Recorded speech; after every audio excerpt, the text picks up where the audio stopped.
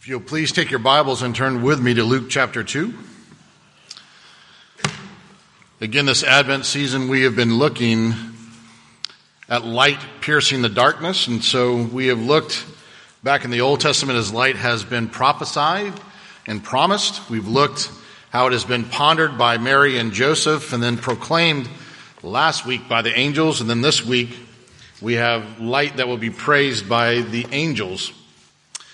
And so we live in a time, and during the time of the year as well, where we see a number of nativity scenes and we have nativity plays. And again, the question is, if you're a boy, what parts are you looking for? So if you wore kind of the captain, if you're the good-looking kid, if you're the smart one, sometimes you got to play the part of Joseph, the quintessential Christmas story part, right? Then, if you were kind of smart and nerdy, then you probably got the wise men part.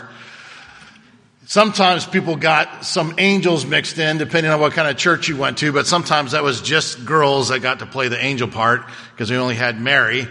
And then the rest of the people got to play shepherds.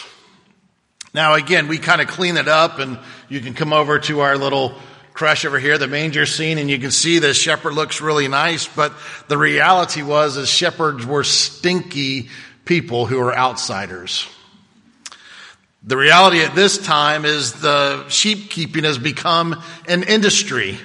It's big business. Because if you remember back in the Old Testament, back with Passover, they started off by bringing a lamb into your individual home, and you raised it for the week before you killed it. Go ahead and answer, that's okay.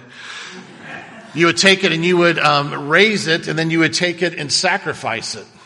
But you did that as an individual family. Well, now it's become such an industry that the shepherds are outside of the city and they're raising multiple sheep. And it's just a thing where you go, you pick a sheep, you go to the temple, you sacrifice this, and it's done. It's become very, very impersonal. So this is an industry that's happening right now. And so the people who are a part of this industry are the shepherds, and they are people who are considered to be thieves. There's no marking on sheep during these days. There's no little things that are put in there that you can scan to make sure it's your sheep. There's no branding typically at this point in time. So people had a tendency to go out, and because it's an industry, the more sheep you have, the more money you make. And so they would go out and they would take sheep from other people's pens or other people's things, and then they were known as liars. Because when confronted, they would lie about it, so much so that they're not even allowed to give testimony in court at this period in time, because they are considered to be so untrustworthy. And they're unclean. By what they do and who they are not allowed to come and be a part of religious things because they are unclean and they are stinky people. And they are considered to be the low of the low. So why would God announce the birth of his son to those people? Why? See, one pastor says this is the proof for him why he believes that this is not a made-up story. Because if we would have made it up, we would have chosen Jesus, the King of Kings and the Lord of Lords, to be born in a golden cradle, born to the rich and the proud and the powerful. But here Jesus comes and he's born to the lowly and the poor. So I want you to maybe hear this story a little bit differently this morning. Kind of focus on what it is that Christ comes to do for you. So let's read, and I'm going to start at verse 8 and go through verse 20 this morning. And in the same region there were shepherds out in the field, keeping watch over their flock by night. And an angel of the Lord appeared to them, and the glory of the Lord shone around them, and they were filled with fear. And the angel said to them, "Fear not, for behold, I bring you good news of great joy that will be for all the people. For unto you is born this day in the city of David a Savior, who is Christ the Lord. And this will be a sign for you. You will find a baby wrapped in swaddling cloths and lying in a manger." And suddenly there was with the angel a multitude of the heavenly host, praising God and saying, "Glory to God in the highest, and on earth peace among those with whom he is pleased." And when the angels went away from them into heaven, the shepherds said to one another, "Let us go over to Bethlehem and see this thing that has happened, which the Lord has made known to us." And they went with haste and found Mary and Joseph and the baby lying in a manger. And when they saw it, they made known the saying that had been told them concerning this child. And all who heard it wondered at what the shepherds told them. But Mary treasured up all these things, pondered them in her heart. And the shepherds returned, glorifying and praising God for all they heard and seen as it has been told them. Let's go to the Lord in prayer. Heavenly Father, again, as we come into your presence to a very familiar story, Lord, we ask that you would make it new to us. Again, may we, with the shepherds, be able to glorify and to praise you because you are the only one who is rightfully due that praise and glory. So, Lord, be with us this Christmas season and help us to look more like our Savior today. For we pray this in Christ's name. Amen. So the first thing we're going to look at is that the shepherds had haste. Now they heard the word, they believed the word, and then they obeyed the word. And so the first thing they do is they hear the word. Now again, the setting is that the angels come and the glory of the Lord is shown around them. And we talked about that a little bit last week. It is the presence of God. And in the Old Testament, it was found in a cloud. It was found in the fire as the people came out of Egypt. It is the overwhelming light that comes. It's the thing that Moses, when he asked to see God and God puts him in the cleft of the rock and he goes past him, he says, "You can see just simply the backside of me because it's so overwhelming. Because if you saw me, you would die." That's the glory that comes and shines around these shepherds. And so that's the setting. And so what they do is in the midst of this setting, they hear the proclamation of the angels. And I want you to hear this again. And it says, "For to you is born this day, for it's good news of great joy, and it's for all the people. And because in the city of David, a Savior who's Christ the Lord." So this proclamation comes and they hear this word. And I want you to pick up, there's something very specific. He says, "Born to you." Now again, if you've ever gotten announcements, baby announcements, and we're living a day where we send things out for everything and we have parties for everything. But an announcement would have said, "Hey, there's a child born to Chris and Andrea. This is how big he is. This is what his length is. This is his weight." But it's the child that's born to Chris and to Andrea. It doesn't come, the angels don't come and say, "This is the child born to Joseph and to Mary." He says, "This child was born for you." And I want you to take that and make it very personal. That God gave his son for you. Not just for others, but for you as an individual. And so the shepherds hear these words. And the first thing I want you to know, sorry, I'm not paying attention to my own thing. They believe the word. They actually believe, they hear it, but they actually believe it. Why do I say that? Because they say, this is the thing that has happened. It's happened. They said, the Lord made it known to us. And so if the Lord made it known to us, then this has to happen. He's the one that we can trust. He's the one that we can truly believe in because he is always faithful. But if we're honest, aren't there some obstacles? There's obstacles within inside of us. There's obstacles in regards to beliefs. I mean, couldn't the shepherds have said, "Did that just really happen? Did you just see what I saw? Hey, what's going on here? Are we going crazy? Have we smelled too much sheep dung? What's going on?" Or maybe there's something in regards to the lifestyle that people don't believe. Or they struggle with Christ because it's like, hey, this is an area I don't want to give up. Some people, I don't want to give money to the church. Some people, I don't want to give up this lifestyle. But then there's others too. I even had a discussion with someone this past week, and it wasn't that there was something that they didn't want to give up. They just couldn't understand a God who would not give them a child. Or why would God give someone a sickness? Well, why do I have to deal with death? And so what they do is they become bitter. They start to pile things up. They start to build a wall of, I'm not going to trust that God?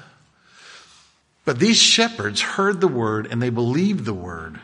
And when they believed the word, I want you to understand that they obeyed and they acted upon it. Now, why is this a big deal? Well, I want to tell you from James chapter 1, verses 22 through 25, it says this: "But be doers of the word and not hearers only, deceiving yourselves. For if anyone is a hearer of the word and not a doer, he is like a man who looks intently at his natural face in a mirror. For he looks at himself and goes away, and at once forgets what he was. But the one who looks into the perfect law, the law of liberty, and perseveres, being no hearer who forgets, but a doer who acts, he will be blessed in his doing." That's what we're supposed to do at church, isn't it? We hear the word, we believe the word, and then we act upon it. And so the angels come, they proclaim the word, the shepherds hear it, they believe it, and now they become doers of the word. Because they act upon it. They go. They're not sitting there arguing. They're not sitting there asking, what the heck is going on here? They go. And what happens is as they go, they begin to testify. Now I want you to understand that, again, there should be a part of you that kind of goes, did this really happen? I mean, think about the shepherds. I mean, are they asking the question, am I being punked? Am I being made fun of? Is there a camera here that I don't know of? The glory of the Lord shines around them. They see angels in the sky. They give a proclamation that the Son of God is being born in a know-nothing place, in a know-nothing town, lying in a manger. Am I being punked? But it says they believed and they went with haste. With haste. And so they go, and it says that they found the child. Now, again, make this very real. Here you have stinky shepherds walking into Bethlehem, and they start looking for a child, but a specific child, not just any baby, but they're saying, hey, where's the baby lying in the manger? Now, they probably had to experience other people in Bethlehem. We know it's overcrowded at this time because Mary and Joseph couldn't even find a room. So it's crowded, it's bustling in the city, and these stinky shepherds who reek. And if you've ever been around sheep, if you go to Northern Ireland with us, there's times where the sheep fields, the winds come blowing off of the ocean across the sheep fields, and you're just like, bleh. Now, live in that. So they're reeking people, and they start to go around and they're talking to people. Hey, do you know where there's a baby lying in a manger? What are you talking about? It's not here. They keep going. And they actually find the child. They searched and they found the child just like it was told to them. And as they found the child, what happens is they begin to make the news known. Now think about this again. What's going on? I mean, Mary and Joseph have this child. They're sitting in the stable. Their child is laying in a manger. And all of a sudden, all these stinky shepherd guys come in and they start standing around him. Wouldn't you go, guys, what's going on here? Now, again, I know that in our society, I want you to get out of that because this is it's a much more giving society. It's a society where, again, people could come into your home and sit along the walls and listen to stories when people who were great would come in and have dinner and stuff like that. You're very much more open than we are. Again, we're a very closed society. If you are nice enough to wave when you close your garage door, you're a nice person. Okay, but we're fences and garage doors and closed doors and stuff like that. So this is very odd to us. But here come these stinky shepherds, and they come and they're sitting around this newborn child. Now, we won't even bring our children out in the public area for weeks, right? Don't want them to catch cold, especially if it's our first child. We don't want anything to touch them. Don't touch my child. Don't look. By the 5th or 6th, you don't care. You're just like, here, take this child. I'm tired. Okay? But at this point, I mean, this is Mary and Joseph's first child lying in a manger. And again, these shepherds come. Now think of what's going on here. And so the shepherds come, they come inside, they're starting to talk to Mary and Joseph, and they tell them the story. And it's the angelic proclamation. Hey, we were out in our fields, and all of a sudden an angel appeared to us. And they said, born this day is a Savior who is Jesus the Christ. And they told us this was going to be a sign. We were going to find you here, and the baby was going to be lying in a manger. And there he is. He's lying in a manger. It's true. Now, what do you think that did for Mary and Joseph? It says Mary pondered these things. Now, again, I'm making speculation here, and so this isn't found anywhere in the Word of God. But do you not think that Mary and Joseph kind of said, hey, we had some angels too? Remember, Joseph could said, hey, you know what? This isn't even my child. This is the Son of God, and I could have had Mary stoned. But I just wanted to divorce her. But an angel came to me and told me that this is the Son of God. And Mary could have chimed in and said, an angel spoke to me too. And an angel came to me and said, blessed am I. And she said, I'm going to be the one that's chosen to have the Son of God. Can you not imagine that conversation? Because again, if we talk about angels, and I know that there are people in here that have had experiences with angels and stuff like that, but it's so uncommon that we're just kind of like, okay, an angel came to you, an angel spoke to you, you saw angels? What? But yet here they are in the midst of the manger, and they're telling stories of the good news that God has come to them. And so all they do, listen, if you have trouble talking about things, just repeat the truth. Listen, that's all they did. The shepherds were not learned men. They were the uneducated, lowly, but yet they could tell the story. They could repeat the story. See, the reality is that, again, God was here. God is here. Steve Brown, one of my professors, told when he was a pastor, he told this story. He would preach the sermon, but he would have one guy who was in the back, and he would listen to the sermon, and then what would happen, and he didn't know this, but he would go out, and he was an addict. And then he would go to all of his other addict friends, and he would repeat the sermon. And he would have a little church. Well, this little church actually grew to over 100 people coming and listen to one addict telling other addicts the truth of the gospel. You never know how God's going to use the Word of God. Tell it. Repeat it. Tell everyone the good news of the gospel message. And then what happens is it says that the people began to wonder. Now, again, they start to tell everyone. Now, again, how do we do that? Well, usually for us it's a trauma or there's some good news, right? But when we have those life-changing experiences, we want to tell everybody.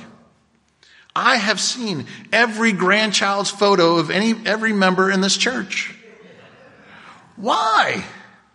Because everybody wants us, do you want to see? And what am I going to say? No, I don't want to see your grandkid. I could care less. No, I get to see all your grandchildren dressed up, color coordinated for all seasons of the year. Every time. And I get to rejoice with you. Or we sell the tragedies. I mean, all of us who saw the Challenger blow up, we remember, we talked about it. So here you have these shepherds who have a life-changing experience begin to tell everyone. Hey, do you know over here in Bethlehem, there's a child that was born and we found him lying in a manger and an angel told us that was going to be true? And he is the Messiah. Now, let's be honest. I believe that probably a lot of people were like, you're crazy. You're crazy. These are shepherds telling the story anyways. They can't be trusted. It's just another one of their stories. They've just been drinking too much. This can't be true. But we run into it in our day. How many people says, well, this is just illogical. Science is what you trust in. Science is what you believe in. Not that science doesn't make accusations not based on truth. But we live in a day and an age where people believe that we're crazy, that we believe in a Son of God who lived a perfect life, who gave his life as a ransom for us, died on the cross, and then rises again. So he goes out, they preach the gospel. Some people think they're crazy, but listen, there are others who understand that it's good news. Do we recognize that sometimes truth comes from unlikely sources? Sometimes we just kind of blow it off. But you know what? I mean, for those who, we've had a gentleman named Jerry, and he's homeless, and Hugh Evans puts him up on his property and stuff like that. And Jerry's got a very imaginative way of looking at life and hearing things and stuff like that. But there is the reality that there are moments of truth that come out of that man's his mouth. So do I just blow him off? Oh, it's just Jerry. Or do I listen for the truths of God? And so the shepherds come and they say, there was truth that was given to us, and it's not just blind faith. It's not blind faith. There's the faith to know that either our foundation is found in God and his word, or it's found in us alone. See, either the reality is either this is true or it's a fable. And if it's a fable, then we of all people are wasting our time. But if it is true, then give God all the glory. Because that's the reality of the response of the shepherds. So what do? They begin to praise. And I want you to understand too, that what did the shepherds do after going and seeing this? Just after seeing this great life-changing experience, they went back to work. They just went back to work. Because that's what they were called to do. They were faithful to do what God asked them to do. Hey, go tell the story and go back to work. Listen, they're still raising sheep for the sacrifice. But they have a greater understanding now. Because the reality is, these shepherds are going back and they're going to raise these sheep, but now they have seen the perfect sacrifice. And they go back, and what are they doing? They're going back, glorifying and praising God. And I want you to see, Jesus now is the object of their celebration. He's the object. They're giving glory and honor. It's Psalm 100 that Jim read for us.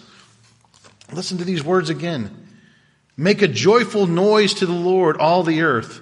Serve the Lord with gladness. Come into his presence with singing. Know that the Lord, he is God. It is he who made us, and we are his. We are his people and the sheep of his pasture.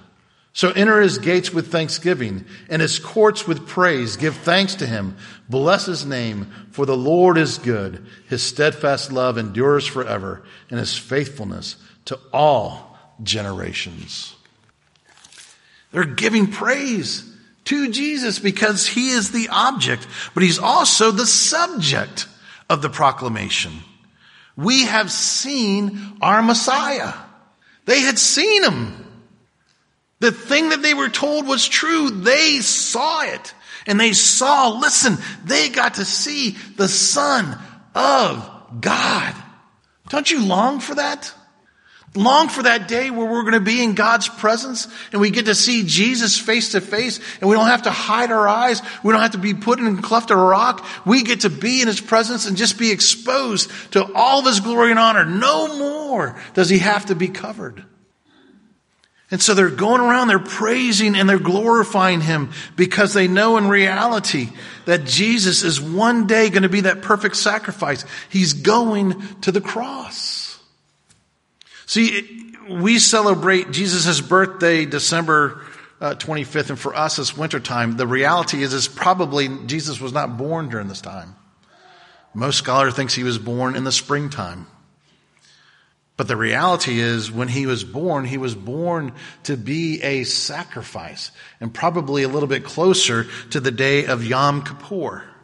Not on Yom Kippur, but closer to the Yom Kippur. And Yom Kippur, for those who don't know, this is a day of atonement.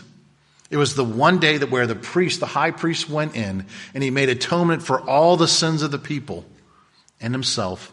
And then they have the scapegoat. And so they sacrifice one for the sins of the people, and then they send the scapegoat out. And so Yom Kippur is the holiest day for Jewish people. And again, I want you to understand that Jesus is born in an area and living in an area where, again, Abraham went to sacrifice Isaac. It's the place where the people and the sacrifices are brought continually in the temple area. Jesus is going to become that one perfect sacrifice. And again, for Yom Kippur, it's the holy day. So it says, the Jewish people say this: they dedicate our mind, body, and soul to reconciliation with God, and then reconciliation with fellow human beings, and then ourselves. Isn't that what the Lord's table is? It's a sign of the truth of reconciliation between us and God, us and fellow man, and ourselves, to understand that we have the righteousness of God with us. And why can that be true? Because we have Emmanuel, God with us. And again, listen, there are lots of babies born all over the world. But there was something special about that one at that moment, because it was the Son of God come in human flesh. James and I had a good talk last night, and we were talking about what is it, the struggles of being selfish and wanting all the gifts for us, and why do we have to stay up late and make this candy for people here at church, and why do we have to do this? And it was just like, what's the example that Jesus gave? Again, Jesus could have come and been the King of Kings and the Lord of Lords here on earth and never once touched our lives. Luther said this: if Jesus came as that conquering king in the special golden cradle, he said, that would have been okay, but it never would have touched my life. Jesus comes as a lowly. He humbles himself.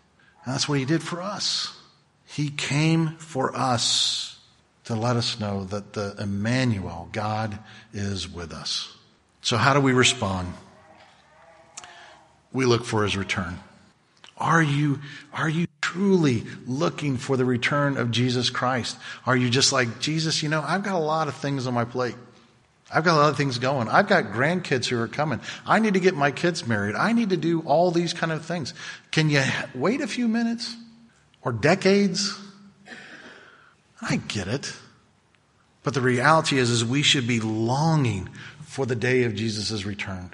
Because what he says, I lay down my life for my sheep. He's laid down his life, but he also says, I'm coming back for my bride. So as we've gone through this Christmas season, this Advent season, we're coming to the Lord's table. And again, it's us hearing the word, believing the word, and acting on the word. Because the light was promised and it was fulfilled. It was pondered and thought about in awe and wonder. It was proclaimed in the heavens and proclaimed here on earth.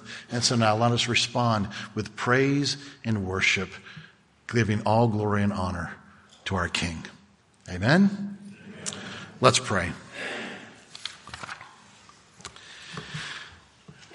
Heavenly Father, again, sometimes a very simple story for even shepherds to understand.